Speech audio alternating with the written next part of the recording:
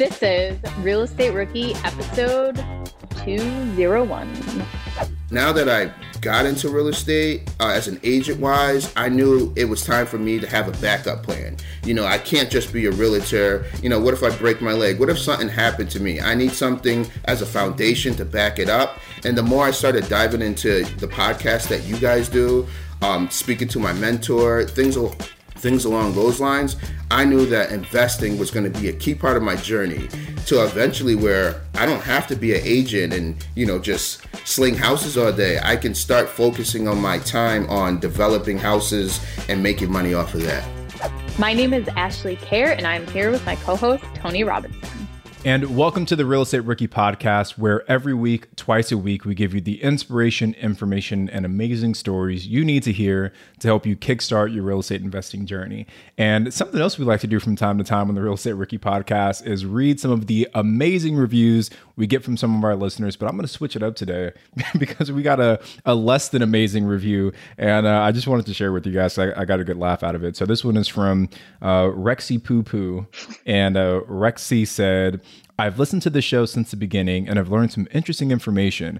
However, one thing that's always bugged me is the host, and that's me and Ashley. Individually, they seem okay, but together they completely ruin the show. They try to force the most boring, unfunny banter I've ever heard from a pair of hosts, and I'd rather they just skip to the interview instead of including their awkward, superficial ribbing at the beginning of each episode. I'm not sure if the issue is a lack of chemistry or what, but it misses the mark so hard that now I only listen to the episodes where the topic is about situations I'm actually curious about. So Ash, I don't know what it is. Maybe we got to work on our chemistry with one another. Did you feel like it's superficial? I genuinely like you as a person and feel like we genuinely get along together, right? This isn't like some TV show where we're friends on air and then we hate each other as soon as we stop recording, And I feel like the worst part is that we don't have enough time to actually talk together. So we do use the intros to actually find out what's going on with each other. Yeah, what's happening. But right? Also, there's the reviews about my fake laugh. And unfortunately, I do laugh all the time. And just like this.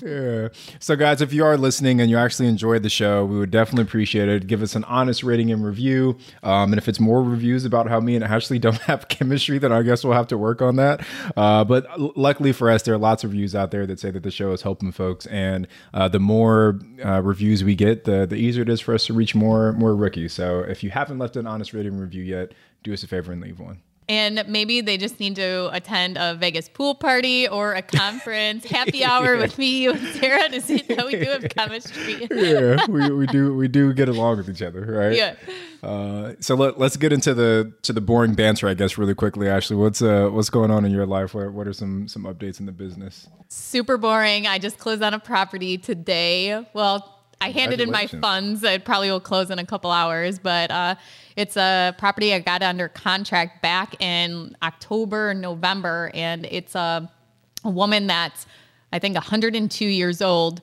She was getting wood delivered to her house, and the guy that was delivering it was like, you cannot live like this, and called social services, everything, and her family out of state, they ended up listing the house for her, and she went somewhere. And so just getting signatures and people that can sign on her behalf, everything has taken a really long time. So we're finally closing today. It is a hoarder house. We did the final walkthrough yesterday, and it's my first ever hoarder house. I've been through other people's, but this is the first of my own. Lots of treasures. Congratulations. So Daryl, my business partner, we went through it with my son Colt, my 6-year-old, and just going through everything and looking at what's treasure, what's junk. And my preference is just dumpster, throw everything out. Don't even take the time. But there's a couple really big old stoves in there. I'm thinking maybe just post a picture on Facebook Marketplace and say, hey, free, but you have to come and get it out of the house. And that saves us having to haul it out. Dump it. That's something I learned from James Daynard with the house that we're flipping together. There was an old hot tub out back, and same thing. He just listed online, hey, free, you just have to come and get it. And it was gone. So if you have things you need to get rid of, that, one person's trash is another person's treasure. Another person's treasure. Yeah. Well, congratulations, Ash. I'm glad that you guys got another one under contract. What's the plan for this one? Is it going to be a long-term rental or? Yeah, it's going to be a short-term rental. It's very close to a ski resort by us. So it's going to be our little ski cabin. It has a pond. It has a goat barn, and it's on 10 acres. So you said a goat's barn? Yeah, the lady had goats in there. They have barns for goats? Wow, I mean, it could be a barn for anything, but she has it made for goats with a little stall in there. Then there's like a little door they can go out into like a pen. And actually, when we were going through the house yesterday, she must have had it as a farm where you could come and you could milk the goats. And she called it Gypsy Woods. And she had little blue ribbons in there, like a first place ribbon. Yeah. And it said, I milked a goat at Gypsy Woods Farm or something like that. So that's what maybe one thing I'm going to save, and I'm just going to hand them out to all my friends. Yeah, I milked a goat. When you come to BPCon, I need you to rock a shirt that says I milked a goat. And that way well, we're actually thinking is, would that be an Airbnb attraction? Because you can probably talk more on this as Airbnb's moving towards experiences, and that's what they want to showcase on the platform. So do we actually have goats there? Pay some neighborhood teenage kid to come and feed it and take care of it every morning and every night, and then if you stay there, you get to milk the goat. Play with the goats. I love that idea. Right, you just got to figure out the liability piece. All you need is one Airbnb guest talking about how the goat bit him or something like that. Tony, I'm so glad we think alike, because that is always my first instinct. I went to a Crasherama, like a race car thing where they don't stop unless someone's life is in danger, and they just keep going. And I'm like, oh my God, what is the liability of this? Then they let people bring their own cars onto it, and I couldn't sleep. That was my first thought. The liability here. So, what about you? What's boring with you? Yeah, so some boring updates for me. We closed on another property, 2 properties actually last week. So we just started the rehabs on those. So it's like things have been moving so fast. So right now we have a couple listings we're finishing off. By the time we finish these 2, we'll be at 18 total active listings. And then we've got another 4 rehabs we're working on.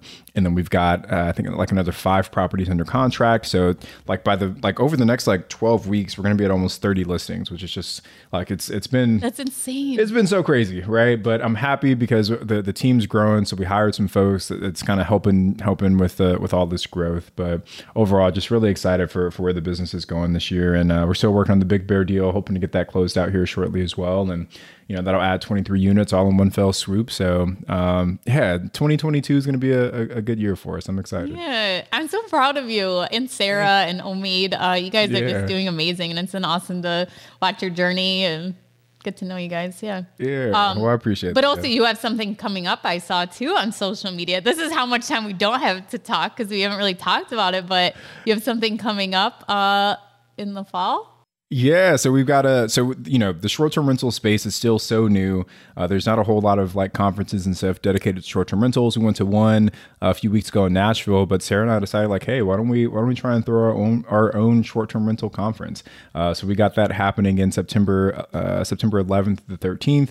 So you guys can head over to strsummit.com if you guys want to check that one out. But we're super excited. It's going to be a smaller, kind of more somewhat intimate event. We're limiting it to like 250 folks, but it'll be a cool time to learn all things short-term rental. I will have a vendor booth set up for people interested in putting a goat on their property, and you can. I will bring a goat, and you can get a ribbon that says "I milked the goat at the short-term rental summit." There you go. That'll be the one thing that draws in the crowd, right? Yeah. Yeah. So we're excited for that, but obviously, it'll be a good time. And then, like literally a month later after that is BPCon, so that's happened in San Diego. So we're going to be really busy with conferences here in the fall time. But like you're actually going to hear in today's episode, like networking and meeting the right person at some of these events can literally change your life. Like Gus found someone that changed his life through a meetup. So we're always happy to be able to create some experience for folks to get to know other real estate investors. Yeah. So let's bring on today's guest, who is Gus. And Gus started out working at a bank, hated it, very similar to me and Tony trying to work in the corporate world. And he got stuck and couldn't find a way to move up the ladder. And he became a real estate agent. And from there, he grew his network, he grew his social media, and turned himself into an actual investor. So now he's doing both, acting as an agent and an investor. But I think it's really interesting how he's found all of his deals. He calls it very random, which it is, but it's the power of referrals and word of mouth and just talking about what you want to do. Remember when you had to pay to get a lead's phone number? It was like the dark ages until Deal Machine made skip tracing a thing of the past. Now, with your Deal Machine plan, you'll get unlimited access to phone numbers and contact information for no extra cost. That's right, get high quality, reliable information trusted by leading financial institutions, all fully compliant with the federal Do Not Call list. Explore over 150 data points, including age, gender, marital status, occupation, and a ton more. Trust me, this is the data you need for off-market deals. With new filters, people flags, and color-coded phone numbers, lead management just got a ton easier. Ready to step up your investing game? Sign up for a Deal Machine plan today and gain immediate access to this unlimited treasure trove of contact information and phone numbers. Just head to DealMachine.com/BP. Transform your lead generation and deal-making strategies with Deal Machine. Sign up today and start exploring the unlimited possibilities at DealMachine.com/BP. We know, and you all know, why it's super important that good tenant screening is absolutely critical to your management process. Luckily, RentRedi, the comprehensive property management software, has a new feature that makes tenant screening a complete breeze. In addition to TransUnion certified tenant screening, RentRedi now offers proof of income verification. So RentRedi's automatic tenant proof of income verification ensures an in-depth check of each applicant's financial stability and earnings. With Plaid certified tenant income and asset reports, you can see a potential tenant's income summary and total earnings by month. It's time to say goodbye to that whole gut check tenant screening and feel confident renting out your property with RentRedi. Now, RentRedi is included in your pro membership at BiggerPockets. If you're not a pro, they're offering the 6-month plan for only $1. Visit rentredi.com. That's RentRedi.com and use the code BP Investor. That's BP, like BiggerPockets, Investor for 6 months of RentRedi for only $1. This show is sponsored by Airbnb. Did you know that I turned one of my first homes into an Airbnb? It's true. And it even helped me get the extra income I needed to launch my real estate career. So if you want to try your hand at making even more income with your property, Airbnb is the place to be. Your home might be worth more than you think. Find out how much at airbnb.com/host. Gus, welcome to the show. Thank you so much for joining us. Can you get started with telling us a little bit about yourself and how you got started in real estate? Hey everyone, so my name's Gus O'Philly. I'm a real estate agent and I'm a long-term hold investor. I'm originally from Connecticut, came up to the state of Maine to go to the university, and basically, I kind of forced my way to be an entrepreneur. I was working at a bank where right after college where, I was doing great.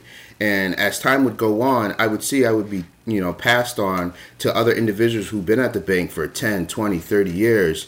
And I got to a certain point where I was like, hey, I'm looking how these people have been here for so long. I don't even know if I even like this job. So at that time, I started to shift my brain over to thinking about working for myself.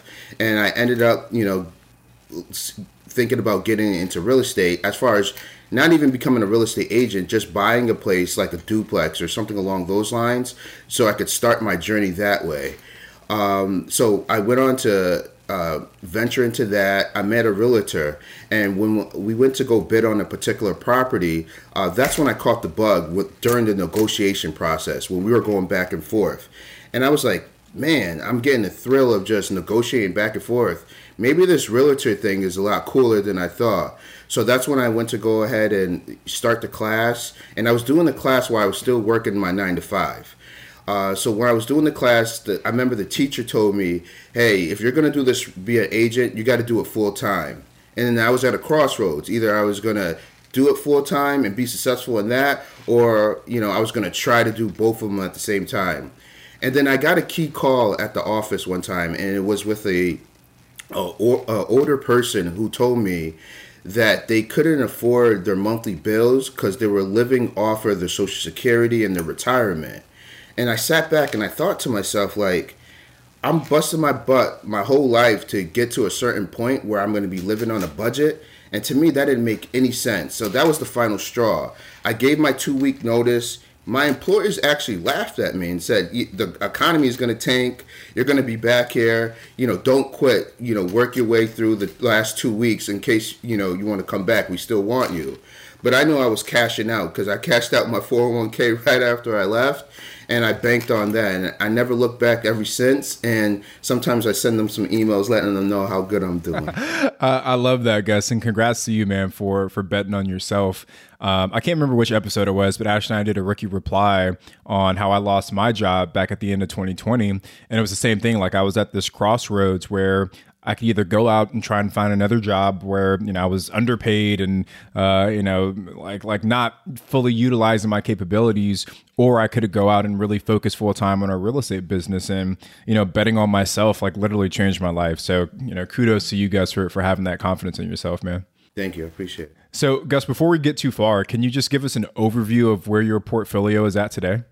Yeah. So the key thing is I started after the pandemic. So right now I have 9 properties, 6 that are up and running, and 2 that are currently being rehabbed, and 1 that's going to be rehabbed, but we haven't started on that. And that last one is a flip. So the other 8 that I do have are all long-term hold investments.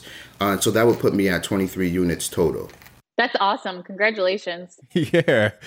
So we got to dive into the story a bit, right, Ash? Like, I'm hearing 23 units since the pandemic. So Gus, kind of start giving us just like the backstory, right? So you have this job at the bank, you go out, you get your real estate license, and you said this was after the pandemic. Like, what time or what year was this when you started? So I started investing after the pandemic. As far as real estate, I jumped in as an agent in 2019. So 2019, I jumped in to be an agent, and that's my life. The biggest thing I did is I saw what other real estate agents were doing around the area, and I also wanted to size up. I'm very competitive, and sometimes that's a flaw in my character, but it's also a good thing in my character because it keeps me pushing. So I would meet with realtors before I decided my brokerage, who I was going to go with, just to size them up and see if I was able to go ahead and do the same job. After I met with 4 or 5, I was very confident I would be able to do the job. So one thing I saw, I added a bunch of realtors on social media, not to see what the houses they were selling, but I wanted to know what they were doing on social media and what could I take from each particular agent to create my own self. And that's when I hit social media the hardest. I'm in the state of Maine. I want everyone to know this when I say this next part. Instagram isn't the biggest thing up here. Facebook is the biggest thing up here. So I started doing videos like I had a video with my family, and we're talking about finding the best real estate agent and that I'm always available. And so we had a video, it was the middle of the night, and the phone calls, and I pick up the phone saying, "Hey, this is Gus from ERA Dawson. How can I help you?" I just did videos like that to put eyes on me. Then I would share it on my personal page. Now, I knew once I get the eyes on me, now it's time to show the closings. So once I got closings, then I already had the eyes on me. That's when I took off, because people want to be interested in the person, and they want to know you're doing the job the best way and you're actually doing the job. So my first year as far as being a real estate agent, I did 50 transactions. That was in 2019. Now the year of the pandemic, I did 71 closings. So my mindset was all the money that I'm going to get is I'm going to translate that into buying investment properties. So, of course, you got your regular home expenses at that particular time. But I cashed out my 401k, so I was living off that, and I would just store all the other money. Now, I didn't know about a lot of this stuff, how to purchase homes. So my traditional thought was going to a commercial lender and buying a property through them. And they told me 20%, and they needed 2 years of taxes because I switched over from being a employee to being independent myself. So after that 2 years passed, I knew I was going full-fledged, and I was going to go embark on my journey. And that's where you guys helped me out, and Clubhouse also helped me out later on. Let's talk about Clubhouse, what that is real quick, because I don't think that's as mainstream as a lot of other social media. As much as you guys been for me, Clubhouse has also been that for me. That's every single morning I jump on the app and it's like the kids use it now. I forget what Discord. It's a Discord. It's an app like that. So a bunch of people from it's across the world, but a lot of people in the country, they join in the morning. There's a room. And they're just talking everything real estate all day, every day. There's multiple rooms throughout the day. That kept me so focused as far as on the investment side. And I think that's why I was able to accumulate the amount of properties I have, because it didn't make me scared, because I was hearing everyone else what they were doing. I was like, man, if he's doing it, I guess everyone else is doing it. And I would take on bigger things than I think I was even ready for it. Even the people around me in my state, they were looking at me like, Gus, are you sure? That's kind of a big project. Then I would take the project onto Clubhouse and have that conversation. Like, yeah, man, go for that. If you don't want it, we'll take it. I'm like, whoa, okay. This is giving me the courage and the confidence I need to start getting these bigger projects. Yeah, Ashton, we did a Clubhouse room, I think sometime during like 2020 as well. And Clubhouse is really cool, right? Because it's almost like a podcast, but it's live. And there's definitely I think a strong community of real estate investors on there. I haven't been on there as much lately. Like, is Clubhouse still active, Gus? Like, or is it still happening? It's okay. So I wasn't on Clubhouse at the beginning, so I don't know how the beginning was. I heard a lot of people were on it. But it's still active. It's still knowledgeable. Actually, I do follow you when I first joined, but you never barely come on, so I could get that. But there's tons of other people. Grant Cardone's on there a lot, so there's tons of other people that I'm able to learn from, and I get to ask multimillionaires. Of course, you want to do your fact checks on these individuals, but I get to ask them questions. I'm not a kid. I'm a man actually, but I'm a guy that lives in the state of Maine, asking these multimillionaires questions, and they're giving me answers. You can't get any better than that, in my opinion. Yeah. Just one last thing on Clubhouse before we move on. Like, you mentioned it, but being able to connect with the larger network outside of who you know in your immediate area, I think there's a lot of value in that, because for a lot of people that are listening, you guys are new investors. Maybe no one else in your circle is investing, and it can feel like a really lonely journey. So whether that's Clubhouse, whether that's the Bigger Pockets forums, whether that's the Real Estate Rookie Facebook group, like, just find a way to connect with your tribe and find some other folks that are on that same journey as you. So Gus, I want to go back, because you mentioned social media as kind of the platform that you use to kickstart your career as an agent. And, I love the idea, but I know a lot of agents, when they get started, they're like, they're cold calling homeowners, they're door knocking, maybe they're sending out mailers, they're trying to get like an ad on the bench bus stop. Like, what was it that made you think that social media was the right path to use? And why do you feel it works so well for you? I mean, you just think on how everyone functions. When you wake up, the first thing you do, you probably yawn and you ticket your phone and see who emailed you or what's going on Facebook, what I miss on Twitter or Instagram. That's the biggest thing. People are jumping on their phones. So those other things, my company told me, hey, do these things, door knock, cold calling, this and that. I'm like, nah, I'm going to go ahead, I'm going to make a bigger splash, and I'm going to go ahead and reach out to the people directly, make content where they're going to go ahead and chime in, or they're going to watch, or they're going to share it, and get my name bigger that particular way. And I wouldn't switch it now that I look back, and sometimes I look at my videos from the beginning, it's a little cringeworthy, but that's what got me to where I'm at now. So anyone who's listening out there, social media is the biggest key out there. And, there's, as time develops, there's going to be new things, but that's the number one, in my opinion. Gus, now that you've kind of built this social media presence, you're a real estate agent, how does that transition into investing? When did you actually decide, okay, I'm not going to just sell houses, I am going to actually start buying them?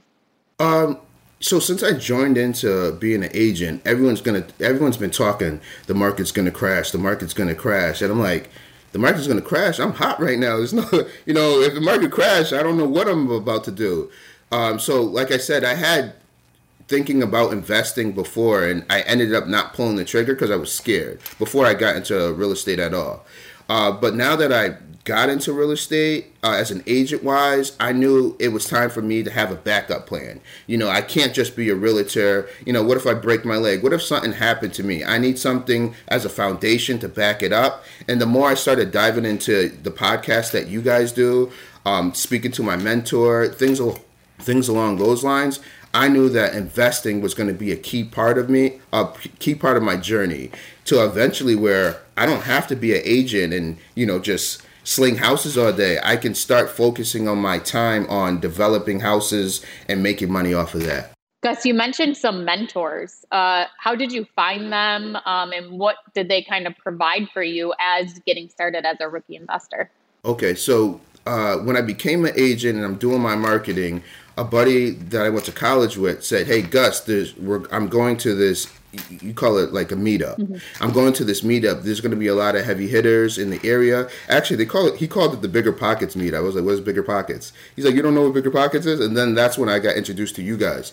But I went to the meetup and I met so many people, and we got down to business right when I went there. So like, "What do you do?" I was like, "I'm an agent." And I was brand new at this time. And they're like, "What are you seeing as far as the market?" I didn't even know how to answer these questions. And one guy was like, "Hey, I'm thinking about listing my trailer. You meet me tomorrow, 7 a.m. in the morning. I'll list it with you." And I was like, "Holy Toledo." I just went to this meeting. I'm about to get, my second listing.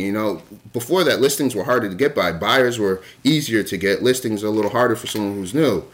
So I met him 7 in the morning, and he's like, "You're a man of your word. You showed up." I made it early on purpose after, we might have been having a little fun the night before. So I met him that morning. And ever since then, me and him have had a big bond together as far as him being my mentor, giving me advice, giving me things he's done. He's written a book. So it's just been an awesome relationship. I just want to add one thing like that. That is a prime example, Gus, of the power of networking. We encourage everyone who's new to go out there, find your local meetup, find your local RIA, and just start talking to other people that are in the same space. I've shared many times in the podcast that my life changed because of a meetup. I only started investing in short-term rentals because of someone that I met at a meetup. And you, Gus, were able to find your second listing, a potential mentor, just by having a conversation at a networking event. So, man, I couldn't think of a better example of what happens when you get out there and you start networking, Gus. So kudos to you, man, because I love seeing that. Thank you. When did the first deal take place? So you start going to meetups now, you have a mentor, and how did you decide what strategy you want to do? You said you have some buy and holds, you have a flip going on. What kind of helped you decide as to what strategy you would take on for your first deal? Now, do you mean my first deal as far as investing? Yes. Yeah. Okay, so my first deal, investing wise, so I got a call, from, doing my sponsor ads. An individual wanted to see a house and had like 7 to 10 storage units in the back. So I go ahead and I show him the property. And then he tells me, "Yeah, I got this 5 unit. It's in the college town. I'm thinking about selling." And at that time, I was thinking more as an agent. I was like, man, a 5 unit, I can make, X amount of dollars off of that. So I was actually trying to sell that property at first. So we were actually under contract with, was getting both sides, and the deal fell through because it didn't appraise. And then I'm listening more to Bigger Pockets, and I'm like, he does have that 5 unit. It does have opportunity. I did see the inspection report. So I messaged him back. I was like, "Hey, I'm thinking, instead of maybe paying me so much commission, how about I purchase that?" And he was like, "Are you sure?" I was like, "Yeah." Now, I'm making the story sound way easier than it was because I was probably trembling when I was calling them, and the whole process. I asked probably night before. I was gonna say, let's pause on that, right? Like, can we dive into that a little bit? Because I think, like, you're right. We do gloss over like that initial conversation in a lot of these podcasts, but let's drill down on that. Like, what were you thinking before you called him to pitch him that offer, and how did you kind of, I don't know, break through that fear and actually move forward with pitching him on it? So I was representing the buyer side, and man, he kept on saying, "Man, this is a great deal, man. I can't believe you found this." And he was saying all those things. I was like, "Is it a great deal? Okay, I didn't even know." And he got the inspection report. He's like, it's not much I got to fix on this at all. And I'm like, oh man, he got a good deal here. Now, when the deal didn't go through and he wasn't able to get the financing, and I'm like, then I start thinking about my journey, and I've been looking at smaller places, duplexes, things like that. This is a 5-unit. And I'm like, man, I got the money. It's a little bigger than what I thought.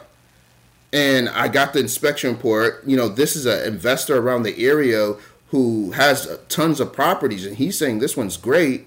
Why am I going to pass this along? And that's when that's when I finally broke through. And I would say, and this is the biggest part, and I think this is what keeps me moving. My fiance and my brothers, they're the ones that are always going to encourage me, because I think I can sometimes stop myself, where they're like, they could see it from the outside and see how good I am or how talented I am. And they're like, Gus, just do it. What do you got to lose? And I'm like, and I'm bringing up like a million reasons why. And they're like, Gus, it's a win. Everyone's telling you it's a win. And I'm like, you know what? I made the phone call, and then we put it under contract. Gus, I have to ask, how did you make the deal work when it fell through for the first person? When they went to go get that appraisal, was just saving that 6% commission enough to make the deal work, or did you make an all cash offer? How was your offer different than somebody else where they couldn't make it work? I wish I could have made an all cash offer. I would have got cheaper, but no. So he used one bank, one commercial bank, and they told him no. But they didn't they didn't bring an appraiser to go inside the house. They did. I think it's called a book appraisal, something along those lines. Like a desk appraisal? Yeah, they just look at other comps, and they don't actually go in the house. So the bank I was going to, I was very adamant about them getting an appraiser going into the house. So I didn't know it was going to go through. I was crossing my fingers, hoping, when that appraisal comes back, it hits the number it needs to hit. Even if it didn't, I felt like I would have put the money in to make the difference, because that was a very good investment still. Right now, before the project I'm working on right now, it's my best money maker.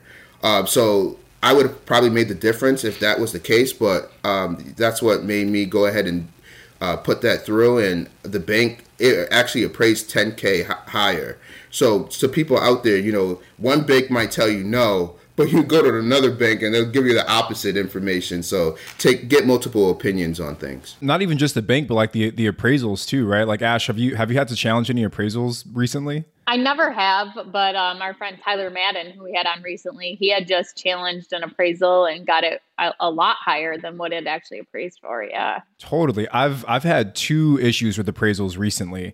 The first one, the property came in $30,000 under what the contract price was. We were able to successfully challenge the appraisal. I pointed out some flaws in that appraisal's initial report, and then we had another property where this one we actually did had to get like a different lender, but it was a $100,000 difference in the appraisal. My God. It was $530,000 with one appraiser and then $630,000 with the second appraiser. So my point in sharing that is that appraisals are more art than science, and you can have the same people or the 2 different people walk the same exact property and you'll get 2 totally different opinions of value. So if your first appraisal comes back lower than what it should be, don't be afraid to really put the onus on your lender to go out there and challenge that appraisal for you.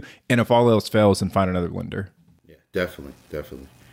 And I'll say this one last part too.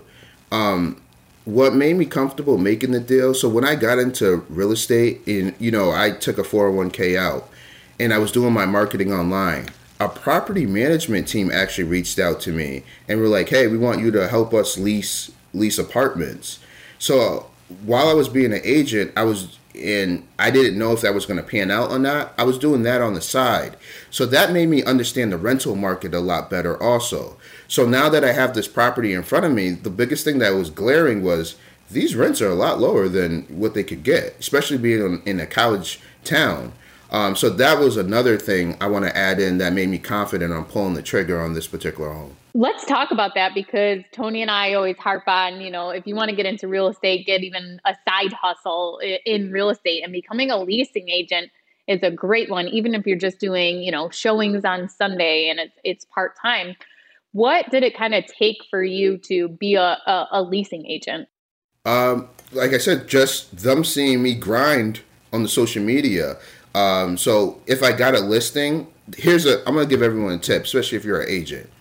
Facebook Marketplace, you got these barter pages sometimes. Once you post on those pages and you're continuously posting on those pages, people get familiar with you. And that's how the property management team got familiar with me. And so it was a quick transition on to do rentals. Instead of, posting houses that I got for listings on there, posting potential apartments that, I'm renting out. Now, I would say when I started posting the apartments, that helped me on the real estate end, because now I'm posting a lot more on those barter pages, what I knew was going to be a huge benefit for me. But yeah, so they found me on social media. We talked. They probably, I don't want to say that, but I wasn't getting the biggest amount of money doing this. But it was money coming in while I was still waiting for my real estate end to flourish and get a great return. Gus, could you give us maybe 3 things that you learned from being a leasing agent that, a real estate agent may not know, and something that has helped you with your investing? Yeah. So one, how to vet individuals who are going to rent out the apartments. There's particular questions that I asked right at the beginning that made me either want to move forward with this individual as far as even taking them onto the showing. The biggest thing is also I get to see their Facebook. Not that I'm judging anyone, but if it's public knowledge, I'm able to go ahead and take a look at that. Another thing is I'm meeting individuals who aren't ready to buy yet.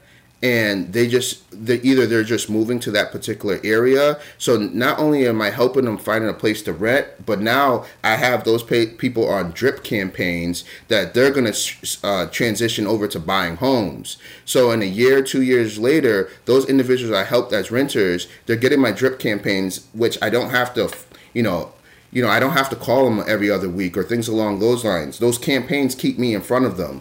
Now when it's time for them to go ahead and purchase a home, who's been in their face the whole time? The drip campaigns and the social media, because I normally add them also, so they could see what I'm doing as far as real estate wise. And the third thing I would say is being with that property management team opened up so many more doors for me as far as people I met. I was able to sell higher price homes because those individuals that worked at that particular company would introduce me to people, and it put me on a different plateau to a degree. So those are the 3 things that stand out to me. I don't know if I answered your question right, but I got sweaty palms right now, so I'm just trying to spit out as much info as possible. No, that was great, especially for being put on the spot. I think those 3 things are awesome that you can learn from being a leasing agent as you're getting started into investing, just learning how to vet an individual, setting up that drip campaign so that if you have another end game, like you wanted to sell them a house down the road, you're taking advantage of both of that. And then also getting to know the property management team. And that was a big part for me too, as being a property manager for an investor. I got access to his network and getting to know people and connect with them. So that was great. That was really awesome, Gus. Yeah, I don't know. I think I've shared this before, but I worked as a leasing agent after college for 2 months, and I wasn't there very long, obviously. But yeah, I think there's such insights that you gain by kind of being firsthand in a company that already has most of their stuff figured out, right? And you can take and adopt some of those things and apply them in your own business. So, man, Gus, I just want to recap, right? Because we're moving kind of fast here, but it's you have this job where you're kind of trying to climb the corporate ladder. You make this decision to bet on yourself. You literally bust your butt and hustle for a couple of years so you can build up your own business, right? Get yourself working as an entrepreneur. And then when you finally have the time, or when you finally have the financial ability, you start buying your first investment property. And then it's just massive scale from there. So I want to dial in a little bit more on how you've been able to scale. Because you get that first investment property, you said it was a 5 unit, right? But you went from 5 to, you said 23 is what you have right now. So kind of walk us through that journey. How did you, after you closed that first one, how did you knock out so many more properties in such a short period of time? All right. So when I was a real estate agent, like, and I go back to this, I sold 50 my first year, 71 my second year, 108 my third year. So the funds were coming in. So August 2020, I brought the 5-unit. January of 2021, I brought a 3-unit, and I fixed 2 of the units up and increased the rent. The rent, they were getting fairly low rent. It was like $1,400. I increased the rent to $3,000. So that was my second investment, and I put 20% on that one. My third investment, I put 20% on that one. That was in March of 2021. That was a 3-unit. Now I'm starting to notice, and these 20% are, really adding up here. But I think my fourth one was when I did my first BRRRR. And that was after a long time of hearing you guys talk about it, me doing research. I'm like, okay, so if I buy it cash and I do my numbers right, I run the comps, and it comes out to this number, I get 80% back on that particular number. That would cover what I purchased it for and what it took to fix it. I was like, okay. So I found the place randomly. It's like all my deals sometimes are randomly. It's not stuff I'd be looking for, especially the ones that I find that are off market. So I found this house, $70,000. I hired a general contractor who I'm still working with today. So that's another relationship I met that I'm very thankful for. I want to ask you about that because that is the hardest. As soon as you mentioned you're going to do the BRRRR strategy, I wanted to ask you this because this is the hardest part about doing the BRRRR strategy is finding a contractor and managing the rehab. So how did you find your contractor and how did you manage the rehab? So an insurance agent is in BNI, and he shared, I guess they have meetings, they meet up, and then they try to help promote each other. Randomly, he promoted a contractor. And I'm looking for a contractor because I told you my second property, I did some fixing up to that one. It wasn't a BRRRR. I just put some money into it, and I went through hell with it.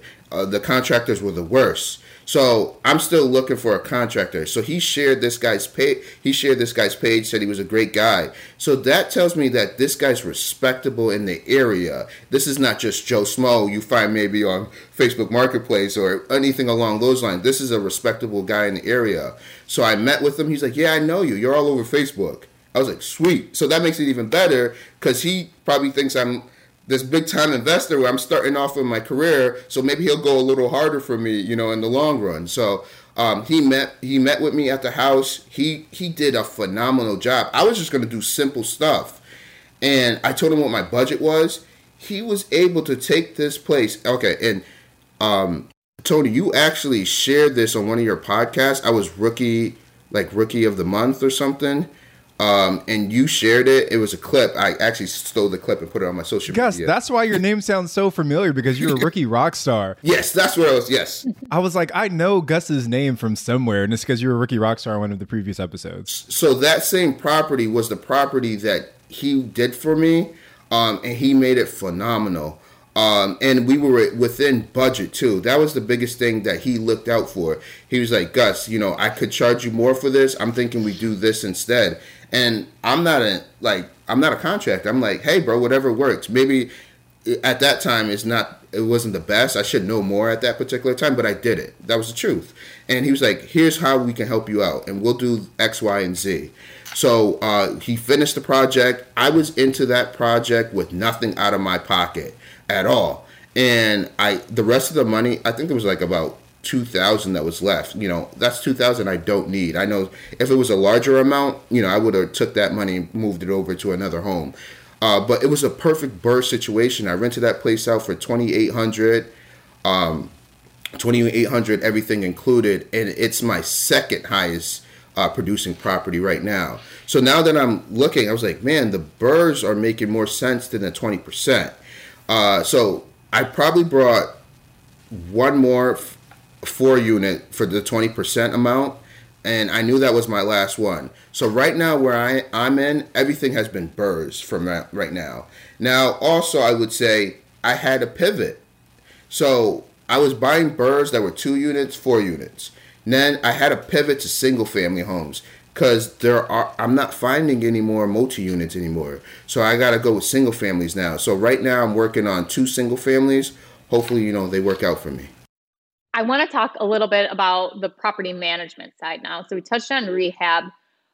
Did you use the property management company that you were working with as a leasing agent, or did you decide to self-manage because you got a glimpse into their systems? How did that kind of work out for your properties? So I was going to be my own property manager at the beginning until there was a flood in the toilet, and I got there, and the girl looked at me like I knew what I was doing, and I was just going to call a plumber. So she looked at me, and I'm watching it flood. I'm like, and she's like, "What are we going to do?" I'm like, "I'm going to be right back." So we got it fixed, but I knew with being an agent, trying to find properties for myself, I knew I couldn't be a property manager. I didn't want to take on too much. So that's when I went to my old guys and said, "Hey, can you guys take care of this for me?" And then they were right behind me, and they manage all my properties. Now, I will say this. As an individual who leased out apartments himself, there's some apartments I want to stretch the money. So instead of having them do it, I'll do it myself. So there's a particular property I just recently bought that I managed to stretch out the money, wanted to get maximum dollar. And I knew how they go ahead and rent things, it may be an issue for them. So I was like, let me go ahead and rent this out for myself. Now, did it take longer probably than I wanted to? Yes. But I wanted to get top dollar for these particular units. So I knew I had to put in that work in myself, and I was able to go ahead and get that accomplished. Can you give me an example of why that would be different? What are the things you did different than the leasing agent for the property management company does that you were able to get that extra rent? All right, so they're going to watch this. So they use a special metric to go ahead and get renters into their place. Now, I don't have to use that same metric because it's my place. I just have to be comfortable and do my due diligence with that particular person. So it's in a college town, and most of my investments are in the college town. As long as I meet the person, they fit the criteria of the questions that I've asked them, and their parents co-sign with them, that puts me in a great situation to be able to get them to sign. And especially, I think this is a huge thing too. If you're post-grad or seniors, I think that's a big plus because that tells me that your younger years of going buck wild are behind you and you're more focused on getting the goal done as far as graduating. So for those particular things, to me, it's somewhat easy to find, but that's just me myself. I think I'm a great person as far as reading character and reading people. So I'm going off my guts, no systems, just what I think.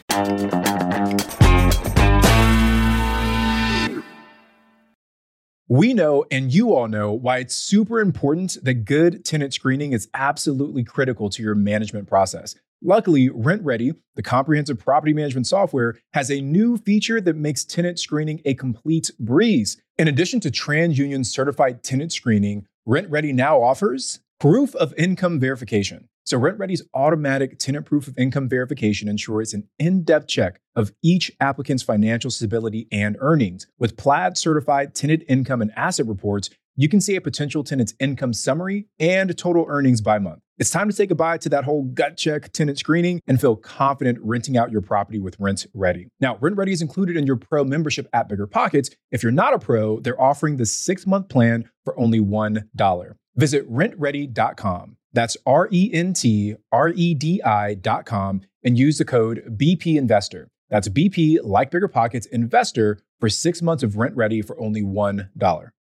Whether you need to buy or sell, or you're just obsessed with looking at homes for sale, Redfin's got you covered. Redfin updates their listings every 2 minutes to help you see new homes first. And they give you personalized recommendations based on the homes you like, so you can find the home that's just right for you, whether that's a cabin, a Craftsman, or a castle. With the top-rated Redfin app, you can favorite homes, share listings with others, and schedule tours, even the same day, with a local Redfin agent who can help guide you through the whole home buying process. And if you're looking to sell, Redfin agents have the experience to help get you the best price possible for your home. That's because they sell twice as many homes as other agents. With a listing fee as low as 1%, Redfin's fees are half of what others often charge, which means you'll have more money to put towards what matters most to you, like your next home. In fact, last year, Redfin saved home sellers $127 million. No matter where you are in your real estate journey, Redfin can help. Download the Redfin app to get started today.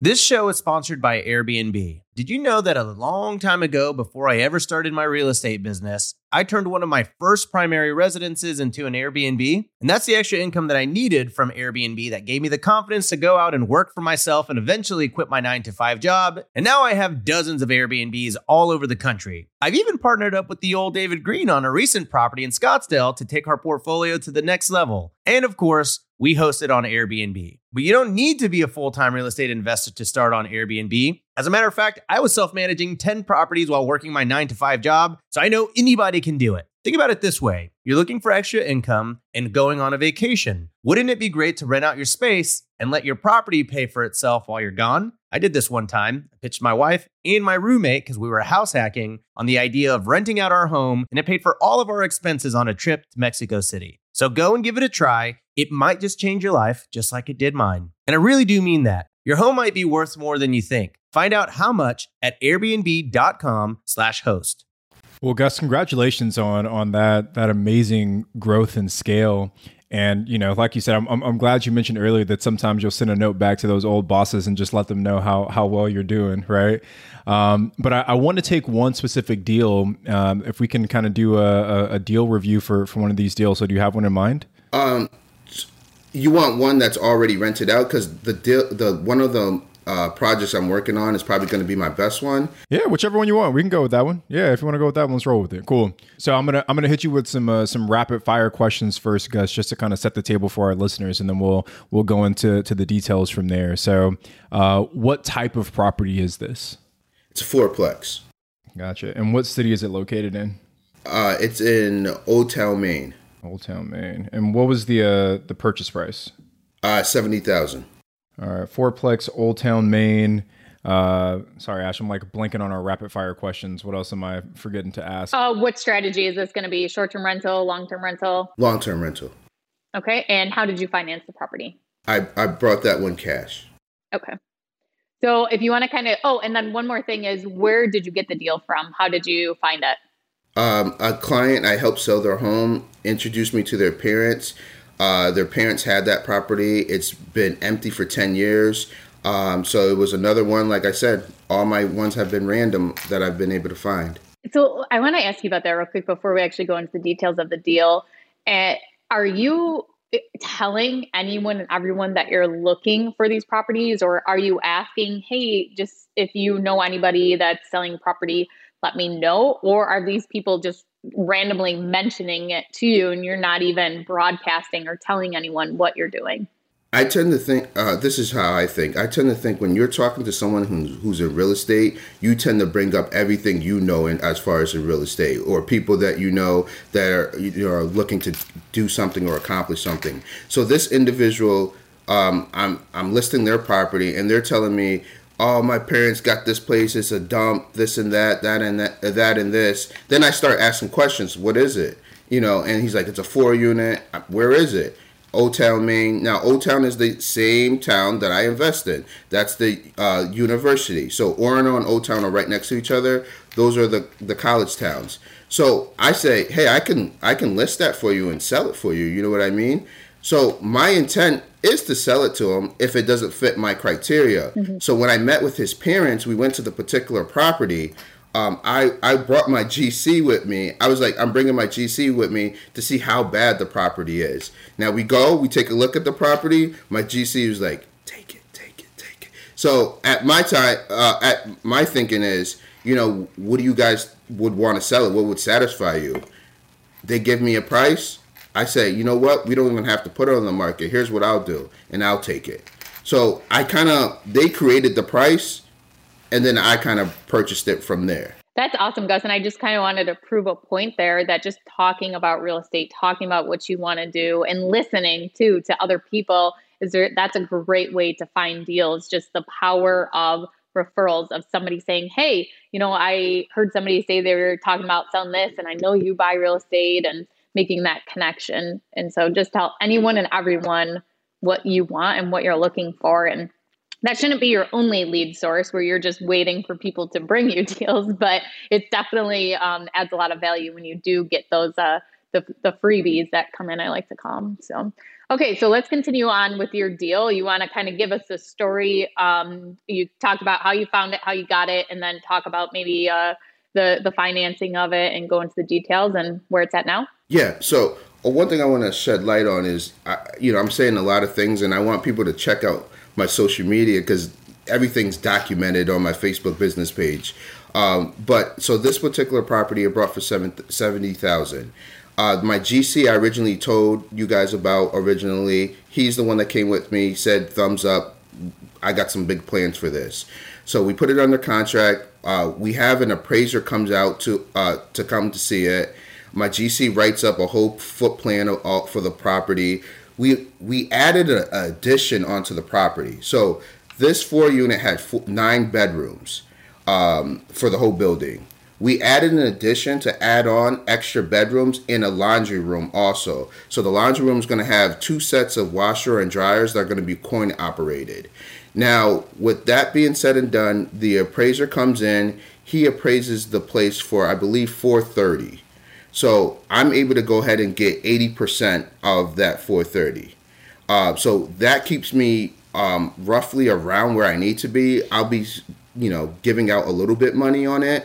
But what's $10,000 at the end of the day? I'm going to get a property that's going to produce $7,000 a month, and the mortgage, taxes, insurance on the property is going to be just below $3,000. To me, that's a win. Wait, Gus, can I clarify? So you bought this property for $70,000, right? Yes. And the appraisal came back at $430,000. Yes.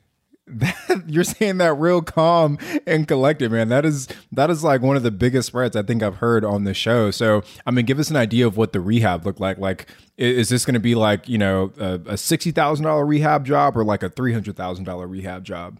Oh, no, it's going to be a huge rehab job. So we're looking at 270, 280 around there as far as rehab wise. I think that's my GC being modest, but like I said, I'm probably going to be in it for some money. So that 80%, I'm probably going to go over that amount, just barely. But to me, that's well worth it. So some birds are going to be perfect. Some birds are going to make money. This one, I'm going to put in money to it, but it's going to be a perfect property for the area it's in and the cash flow I'm going to make over it. I think we don't touch on that enough, that it's okay to leave money into a bird, that you can still make a great return and you can still have a good cash on cash return, and you can be cash flowing.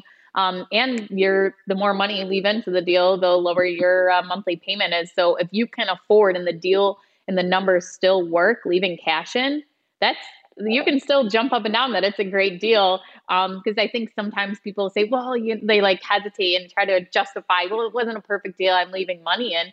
It still can be a great deal and put money into it. So congratulations on that deal, Gus. I want to say one thing to what Tony said. Now remember, this deal, I didn't find this deal. Well, I wasn't looking for the deal. The deal came to me. So I could let that deal go because my numbers aren't perfect, or I could try to make it work to the best of my capabilities. So it was a huge rehab project. I'm not going to lie and sit here and tell you something different. And I was scared. And this goes back to me going on Clubhouse. As far as I'm bringing this house up to people on Clubhouse way before I even, decided to move forward with it. And everyone's like, go, man, do it. And they're talking about doing way bigger deals, investing way more money into their deals. So it made me feel comfortable with them telling me to move forward, my general contractor telling me to move forward, my brothers, my fiance. So I want to put a full circle on everything I've been saying for me to be able to move forward on the project that's going to be close to $300,000 on. Now, my GC did say we could tear this down and rebuild, but I decided not to listen to him. So, Gus, last question for me on this deal is: we know you paid cash for the $70,000, but what are your plans to finance this almost $300,000 rehab? No, like I said, the commercial department sent an appraiser out to my property. They appraised it to finish. So the property wasn't finished. They were just going off my blueprints. That's how we were able to get the 430. So after it's said and done, because right now we're in the paying interest section of the. Gotcha. So you've got like construction debt for this property. Correct. Gotcha. Okay, that's awesome, man. I'll be at a 4.75 interest rate because of when we initially started the process, which to me right now, looking at interest rates where they are right now, that's still a win.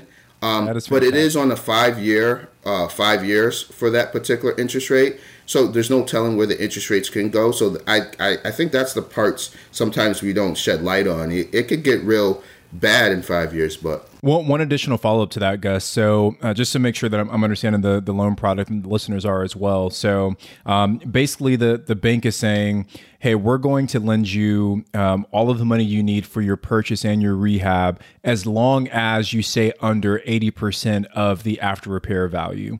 Now, are they fronting you the money for the rehab, or is it a draw system where you have to pay out of pocket, then they send like an inspection and then you get reimbursed? All right, so there's no inspection. So basically, when my guy sends me the invoice, I forward the invoice to my banker, and my banker cuts a check to pay them directly. That's awesome. I had a very similar setup when I started investing in Louisiana, where I pretty much had no money out of pocket for the rehab. The GC would just get paid out directly from the bank, and they would front everything. So, Gus, I guarantee after this episode airs, you're going to have so many people reaching out to you asking what bank you're using out there in Maine, because that's a pretty solid deal, man. Definitely a great bank. They've been real flexible. And okay, I'm gonna say this last thing. You guys didn't ask about this, but I think this is another good thing. Yeah, I was paying out of pocket cash to buy some of these burrs. Now I'm at the point, because I learned from you guys, I learned from the other avenues. Credit. Now I have business credit where I have credit lines now. So that's going to open up a new door for me where I could get like 4 to 5 properties and have my team working on those. You know what I mean? So I'm going to upscale quite a bit because of the business credit. I suggest everyone out there definitely talk to your bankers about it, because it's going to open a lot more doors for you. Well, Gus, thank you so much for diving into that deal with us and sharing how you were able to get that property done. And we're excited to see the finished product. So make sure everyone checks out Gus's social media and we'll be able to follow along. Okay, so we're going to move on to our rookie request line. This is where you can call in and leave us a voicemail, and we will have our guest answer the question on the show. You can call in at 1-888-5-ROOKIE. So today's question is from Jeff. Hey, love the show. My name is Jeff, and I'm calling from Rhode Island. I have an opportunity to buy an investment property. It serves as a college property, more so we rent to college kids to a local university nearby. It also serves as a beach town where in the summer you can rent for vacationers. So my question is, would you have those college kids just cover the mortgage, charge them enough rent where the mortgage is covered and taxes, property insurance, all that stuff, and then you really don't have much cash flow coming in, and hope that in the summertime you could charge upwards to $2,500 to $3,000 per week? So just curious about that. Any experience with college renters, and then the unique case where you can also have vacationers from June up to August? Thanks. So just listening to the question, now he said about renters going into the place and they were just covering the taxes, insurance, and mortgage and not having any cash flow. Is that correct? Yeah. So he's saying if he just rented it to break even to college kids from September to June when they're done with college, and then over the summer, July and August, have it almost as a short-term rental, it appears. Okay. Yeah. Okay, then if that's the case, then, why not? You're looking at the deal. It seems like he's already breaking it down, and he's just getting confirmation on, should I, pull the trigger on this? If you're going to be able to make $2,500 a week in the summer, and it's in an area where you feel confident that you're going to be able to get that, then I would pull the trigger on that. Let the college kids carry the mortgage, and then where you're going to go ahead and cash out is in the summertime. But just make sure that what you think as far as what you're going to be able to get for the short-term rentals in the summer, make sure those are legit numbers, and make sure you're doing your due diligence at the end of the day. Yeah, and to add on to the due diligence part is look at what the market rent is in that college town. What are other college kids paying for rent, because maybe you can actually charge more than what it would cover to cover the mortgage and your expenses. So I think look at that number and figure out what the rent you can actually charge. Do your research instead of just saying, you know what, I just need enough to break even. That's what I'm going to charge. So look at that market rent. And then also, I know when I was in college that a lot of the college properties that you could rent you would start your lease in August and then it would end in July. So it was actually a full year lease, because school usually starts in August for college and then would end around like May, June time too. So look what that is. And then if you are going to do it as a short-term rental, you're going to have to furnish it over the summer. So make sure you add in your cost of, are you going to bring movers in and furnish the whole place for 2 months and then pay the movers to take all the furniture back out when the college kids move in?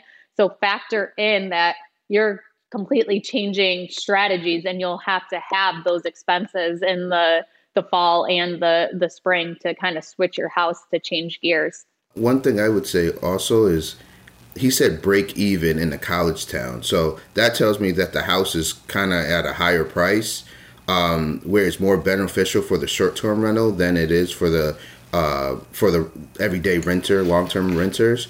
So, maybe just want to throw this out to that person. Maybe continue to look at deals and weigh your options. Are there any other better options you could, and compare those deals to other deals that are around to make sure that's the best way you want to go about that. Yeah, and that's the beauty of investing in real estate. There's always multiple options, multiple exit strategies, multiple ways you can make money with the same property. So appreciate your insights there, Gus. So as we start to wrap things up, Gus, we got one last big segment for you, and this is our rookie exam. These are the 3 most important questions you will ever be asked in your life. So Gus, are you ready for them? Let's go. All right. Question number 1. What's one actionable thing rookies should do after listening to your episode? I think rookies should start having conversations with people in multiple fields. As far as a leasing agent, a real estate agent, an investor. The more well-rounded you are as an investor moving forward, the more benefit is going to be for you. And not just those things, builders, get in contact with as many people as possible, because it's going to go ahead and make you a better investor at the end of the day and make you more money in the long run. The next question is, what is one tool, software, app, or system that you use in your business? I'm not going to sit here and lie. I mean, I use a notepad on my phone, but other than that, I don't have CRMs. I don't have, and my partner at the agency, the broker, is probably going to get mad, but I do everything on the fly, and that could be a bad thing, but I don't have any systems. Most times I give my stuff over to my bookkeeper. She organizes everything for me, and I push along that way. I want to be able to give the truth on here and my truth, so I don't have any systems. Sorry. Hey, outsourcing, using who, not how, by having a bookkeeper. I think that's a great example right there. And I love that response to you guys, because I think oftentimes, especially for rookies, they overcomplicate getting started. And you did, over 100 transactions as an agent with the Notepad app on your iPhone, right? So it shows what's possible if you just focus on getting things done. So appreciate the transparency. So last question for you guys. Where do you plan on being in 5 years? And I've been talking about this a lot with a lot of people, is I want to be able to start developing. That's my goal. I think in a year span is short-term rentals, because there's a lot of money to be able to be made in short-term rentals. So I think I have my foundation down after this year with the long-term rentals. As far as that money coming in, I want to venture out to short-term rentals in my area. After that, then I want to venture outside of my state, as far as the money that's out of there. And then my probably end goal is developing new builds, which I'm working at, and hopefully in 5 years I'll be able to do that. All right. Awesome, Gus. Well, appreciate you, man. I think you aced the exam. Really appreciate you sharing your insights there. So last segment here is our Rookie Rockstar. And today's Rookie Rockstar is Anna Robinson Brumbaugh. And hopefully I got your last name right there, Anna. But Anna says, closed on our first investment property yesterday. Thought I'd share how much work it is. Sorry, let me say that again. Thought I'd share how we made it work, as I've seen others do before. So Anna is a local realtor, and the seller was referred to her from a friend who needed to sell quickly to help their mom out. So really similar to some of your situations, Gus. But anyway, Anna hit a snag with the roof. So as she was obtaining financing, the roof came up that it was at the end of its life and it needed to be replaced in order for the insurance to cover it, which obviously is tricky. Apparently they're in Florida, so we know what the weather gets like in Florida. But they increased the purchase price by the total cost of the roof, and the roofer got paid at closing with the seller's proceeds. That's really cool. I've actually never seen it structured that way before. But Anna says the appraisal came in at $370,000 with $2,700 market rent. And they have a tenant moving in next week at $3,000 per month. So Anna, congratulations. Way to get creative with the closing process and make sure you still got the deal done. Great job, Anna. Well, Gus, thank you so much for joining us for this episode of The Real Estate Rookie. Can you let everyone know where they can find out some more information about you, reach out to you, and of course, follow along on your journey? Yeah, so guys, if you want to reach out to me, it's Gus O'Philly. It's Ofili, my last name, on Facebook. Gus O'Philly, ERA Dawson. That's my business page on Facebook. And now, you may not see many followers on my IG, but I just started it. And that's Gus O'Philly Gus O'Philly Real Estate Agent on IG. So check me out there. And I'm down to help anyone out that's looking to get some advice on things. Thank you, Gus, so much. Well, I'm Ashley at Wealth from Rentals, and he's Tony at Tony J. Robinson. Thank you guys so much for listening, and we will be back on Saturday with a Rookie Reply.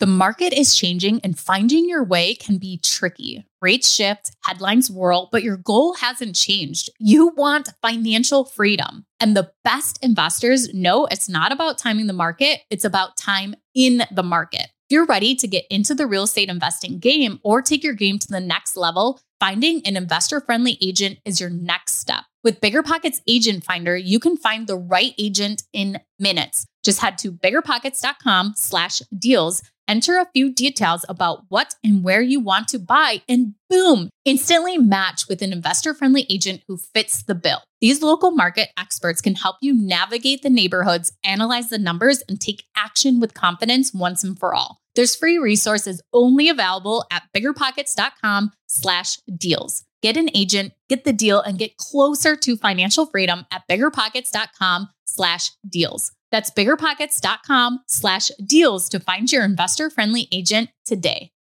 The content of this podcast is for informational purposes only. Past performance is not indicative of future results, and all host and participant opinions are their own. Investment in any asset, real estate included, involves risk. Use your best judgment and consult with qualified advisors before investing. Only risk capital you can afford to lose. BiggerPockets LLC disclaims all liability for direct, indirect, consequential, or other damages arising from reliance upon information presented in this podcast.